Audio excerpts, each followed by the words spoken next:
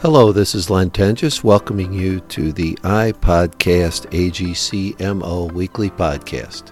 In each episode, we'll feature information about a contractor, specialty contractor, supplier, contracting agency, owner, or legislative or regulatory issue pertinent to the construction industry in Missouri. We'll feature industry professionals and other construction industry representatives to help our listeners stay up to date with current and future trends in construction. So here we go. Welcome back to iPodcast AGCMO. Our guests today are from Jefferson City, our state capital. We have Annie Herman, who is the Assistant Division Director of Reentry Education, and Alex Earls, who is the Reentry Program Administrator for the Missouri Department of Corrections. Annie, thank you for being with us today. Thank you for having us. Well, I am the chair of the State Workforce Board, and I heard you both give a presentation at our recent board meeting, and I was so impressed with all the things that you all are doing to help folks move forward with their lives. How did you get to the role that you are right now? Well, I started with the department when I was right out of college as a case manager for the department. So a case manager role is really to help the offenders with day-to-day things such as visiting applications, making sure that they get enrolled in programming, making sure that they get ready for their release out of prison. So that's what I started directly dealing with the clients one-on-one. And then that was really my passion to start with the Department of Corrections because I wanted really to make sure that the offenders use their time while they're incarcerated with us to the best of making them a better person before they were released from prison. So I started as a case manager and kind of worked my way up as a unit manager and then worked in the reentry unit, which really more focuses on the overall big picture of services that we can provide all the offenders while they're incarcerated, and then took on a role. We have different divisions in the department, so our division is of offender rehabilitative services, and so transitioned into this role. And what this role does is oversees the education departments that we have in the prisons. All of our prisons have schools and vocational programs, and then also oversee the reentry efforts for that. So it really just kind of started as one-on-one interaction and then more kind of big picture what we can do for the population as a whole. That's a big job. Now, Alex, what's your role? So thank you for having me. My role here is the Reentry Programs Administrator. So what I do is I oversee reentry services throughout the state. So we have 19 correctional facilities, and we have reentry services in each of those, as well as in our probation and parole districts. And we also have two transition centers, one in Kansas City and one in St. Louis, where we provide services for them as well. So you have 19 facilities. How many folks overall do you estimate that you serve on a normal day? More than 23,000 folks. 23,000, and they're all involved in some sort of an educational program?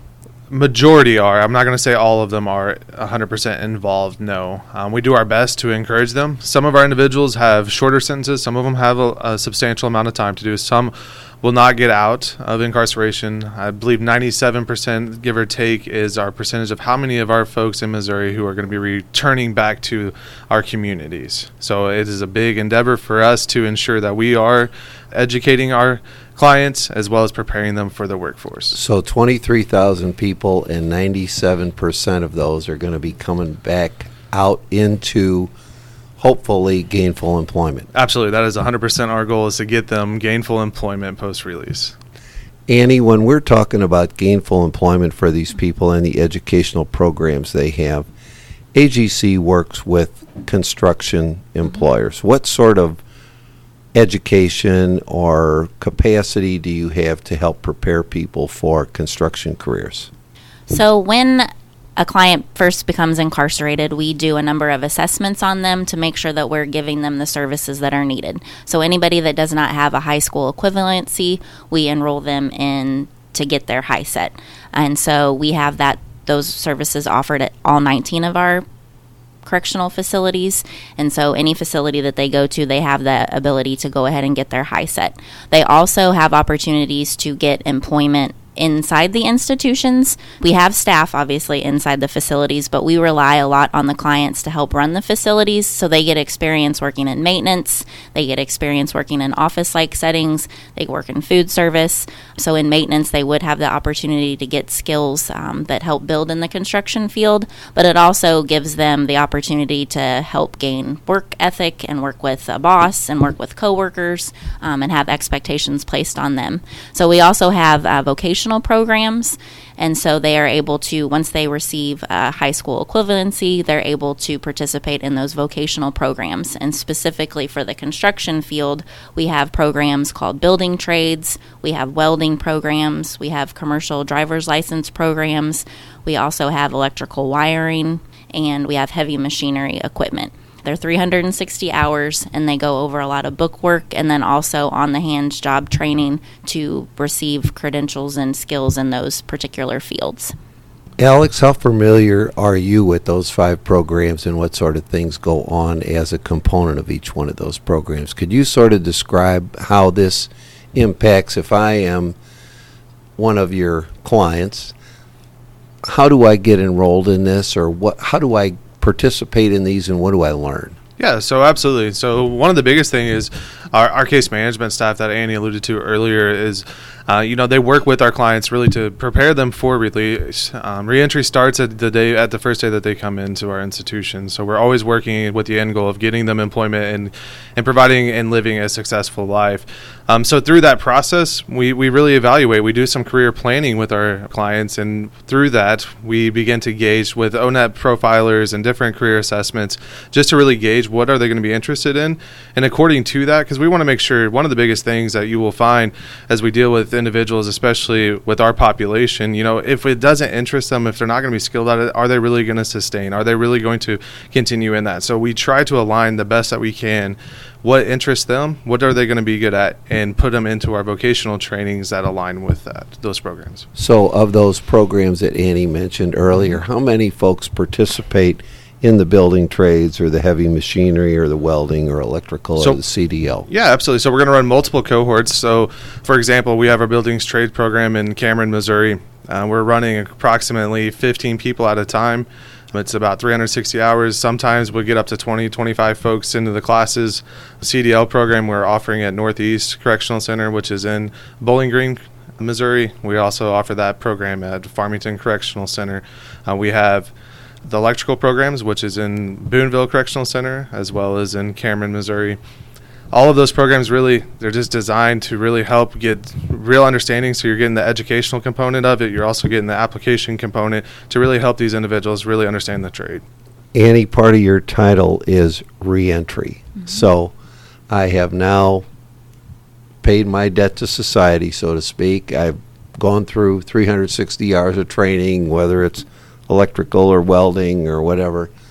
Now it's time for me to re-enter society. What happens at that point? Because I think this training probably occurs at a time when folks are getting ready to leave the Department of Corrections and move back into private industry or whatever. How do you facilitate that re-entry?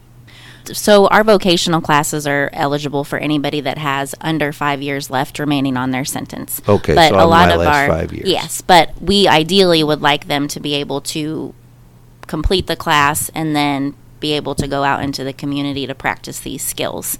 So we do have opportunities for some of our classes, such as the welding program at Moberly Correctional Facility. Once they complete the vocational program at Moberly, they are able to go work for Missouri Vocational Enterprises there and put some of those skills to use. And so the ones that do have longer sentences and have a couple years left still to spend with us while they're incarcerated, we want to put those people in job opportunities while they're still incarcerated to use those skills. So that's something that we're trying to work on, more of that in the future.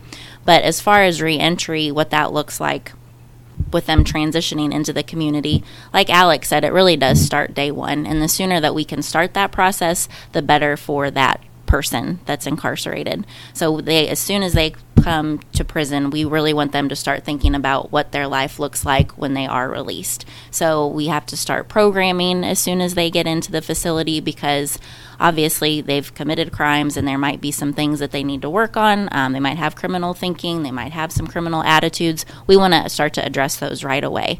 So really, when you talk about what do they do right before they release from the door, it's really stuff that we work on throughout their whole incarceration period. So again, that programming, we want to get them enrolled in school. We want to get them some pre-release job training beforehand. But really that last 6 months while they're with us, we talk about kind of what that is going to look like when they transition. So what does their housing look like?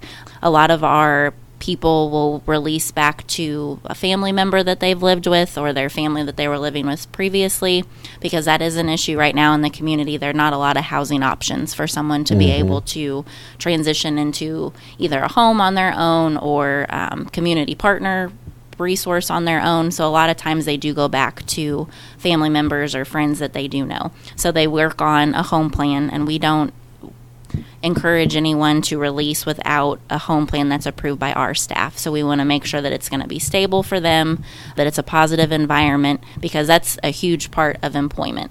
And so another thing is transportation. They start to try to figure out what that looks like. And we have a lot of people that release to our rural communities, and the resources are not plentiful in those communities. And a lot of times, even to get to the parole office or a job center is quite a commute. So that's an issue with making sure that they get valued employment, is the transportation piece.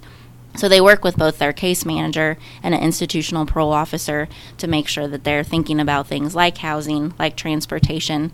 If they have substance use or mental health issues that they want to make sure that they follow up on, that the services, we do a great job making sure that they get medical and mental health and substance use services while they're incarcerated. We want to make sure that that continues once they're released. So that's another piece to make sure what their treatment plan looks like, what their medical plans look like. Any kind of barriers that we can break down before they're released is beneficial. And so a big part of that is the communication between the case manager that they work with and the institutional parole officer they work with, and also their field parole officer. So they all need to communicate to know what that client needs to still do when they're released. How many folks do you release in a normal month or over a 3-month period or so? We release about 13,000 people a year back into the community. So we have currently, like Alex said, 23,000 people incarcerated, and we release about 13,000 a year. So there are a lot of clients releasing to communities all across the state of Missouri that need employment. About 1,000 people a month. So Alex, I met you both at the State Workforce Board. Once you've provided all the services that Annie talks about, there's still that connection with business and connection with industry and connection with employers. How do you go about facilitating that? Yeah, so one of the more exciting things that we have been able to recently implement is hiring employment transition specialists in 10 of our facilities. And those individuals are strictly, their main job is to connect employers with our clients. So these are 10 people that's their dedicated role, and this is a new thing. Yes, it's a new thing. It's through our partnership with Workforce Development on the state level. So we're partnering with them to ensure that our clients returning have the opportunity to find gainful and meaningful employment post-release, and right at this first day out, that they have that option to get the employment. So it's really exciting. But our employment transition specialist is not only just going to be working on linking our employers with our clients, but they're also going to be, ensuring that those soft skills are met. So one of the bigger challenges that we find with our returning citizens is sometimes they don't know how to hold a job. They don't understand, that I have to be at work on time, that I can't just miss work and expect to have my paycheck. Those types of things, which is a big issue for a lot of our employers. They get some people, but then all of a sudden they're no longer showing up at work. They don't know how to talk to their supervisor. They don't know how to talk and deal with coworkers and different things like that. That just create big issues in your work environment. So we really work to address those as well. We're doing that within the last 12 months of their incarceration period. So we're really focusing on getting those issues addressed. And then, like I said, linking those employers in. So they're going to be able to have the opportunity to come in and interview some of our clients who are getting ready to go out the door. They're going to have the ability to come in and just meet with them. We're going to open our facilities open to employer showcases, where if you have a big need for employees, you have construction workers. Like construction workers, absolutely. The construction company can come in and do a presentation, talk about the benefits of working for your company. You can come in and see all that. We're also going to do virtual job fairs, so throughout the state, where you get a link with different individuals who are releasing back to the area where you employ the most folks. So it's really just a neat opportunity for us to really utilize technology and to get our clients into employment and to help really our employers, because they're right now, if we look around, we can see from the construction field to the food service industry to everywhere in between, the need for employees and quality employees. So that's what we're striving to do as a department, is to really invest into our clients to get them to be as successful as possible. So these 10 people are going to be located all around the state. Are they on board now? They are, yes. And so they're just starting to get some traction right now. Yes, they're now they're just getting some traction. We're getting some trainings done and just lining out a couple of things for them. But absolutely, they're definitely there, and it's going to be exciting to use. And really that came out of, we have employers that are willing to hire clients that are getting released from prison. And so we have that population. We also have like I said, about 13,000 that are released each year, but we weren't seeing those clients actually get placed in those jobs. So we'd have the employers come to the table, and then here in the reentry office, we would, talk to the employers, answer questions about our clientele, and then we have these people releasing, but there wasn't that person in the facility to help meet the two up. And so that's what we hope that those positions can help with. And we chose the 10 facilities that release the most amount of people to start with. And so what they will do is also help workforce development. Department of Higher Education and Workforce Development will also provide staff members at those 10 sites to help with that last 3 to 6 month period to really help that engagement with the employer. So it'll definitely be a collaborative effort with that department and our department as well. So in your perfect world, Annie, what could we do? What could AGC Missouri do? Or what could business do to help you succeed in what you're trying to get done in the next year or so? So in a perfect world, they would be willing to come in and look at our current programs that we had to see where we can do better, to see what other credentials that we can offer while they're incarcerated, to see what kind of job opportunities that they can do while they're incarcerated. Any kind of guidance from them would always be helpful. The feedback on, if they're getting clients and they're having struggles with them, what are those struggles or what are those positive things? So I think the feedback would be really helpful. Again, any kind of pre-release opportunities that they can have. So any kind of on-the-job training that they could do while they're incarcerated with us is always good. And like Annie mentioned too, so, advising on some of our curriculum, it's going to be critical to make sure that we're training our population into what is leading industry currently. And who better than to see those who do it every day? So the employers in the construction field coming in and advising us, okay, this is what industry is doing. That is an older method of how we used to do things. Now we're moving it to this direction. Those types of tips and those types of pointers to really to provide some quality employees for the future would really help us out. And then making sure credentialing and making sure all that stuff is really aligning. And like Andy mentioned, making sure, providing employment opportunities for these individuals releasing, but also understanding some of the barriers that they're going to deal with. So if there's any way that we can address some of those barriers, such as housing and transportation, those are two tough situations that we really have to work with our clients. So anything that we can do, if we can think outside the box on how to get some transportation, because I know transportation is a big deal, especially in the construction trade. They have to show up to work and they have to get there and they have to have reliable transportation. That sometimes is a big barrier. We may lose out on some quality folks just because they haven't got to the point where they can afford reliable transportation. And also an ask of the employers would be to be willing to come in still while they're incarcerated, either to have a job interview or to participate in the virtual job fairs. So once they are released, and they are on, a lot of our clients release on supervision because we want to still make sure that they have that support person to go through things. But we would like to be able to have them have an employment opportunity before they're released from prison. So that way they can start from day one in a job with structure and with that schedule. And so for employers to be willing, and if it takes first to come in and see some of our programs and do presentations about their programs or kind of see some of the offenders in action when they're doing the different vocational programs like building trades, that's a good start if there's need more comfort level to actually come in and actually do job interviews with clients that are about to release. So if I'm listening to this and I want to learn more, should I contact Alex or Annie, or where should I go here? Either one of us. Annie and Alex, thank you so much. I bet almost everybody listening to this podcast has made a mistake in their life. And I bet everybody listening to this realizes that they could do something to give back and give back to our industry. We've been hearing about a workforce shortage in construction forever. You have 1,000 people a month who are coming out. I know they're not all construction workers. I know that you've got all the other careers that you prepare people for. But I will ask folks listening to this to contact ANNIE.Herman, HERMAN, at doc.mo.gov. That's Annie's email address. Or alex.earls, Alex Earls, at doc.mo.gov. And you can get a hold of either Annie or Alex.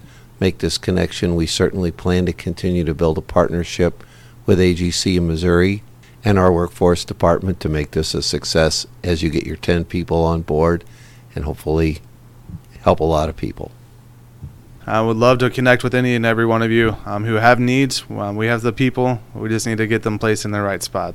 People with all different types of skill set, too. So any kind of position that you guys are looking to fill, we have people that are able and capable to fill any of those roles. So we look forward to the partnerships. And, again, we have people that release across the whole entire state of Missouri each and every day, so that are very willing and excited to get employment, and it's a huge part of them being successful and staying out of prison. So appreciate the opportunity. And thanks to both of you for all your hard work.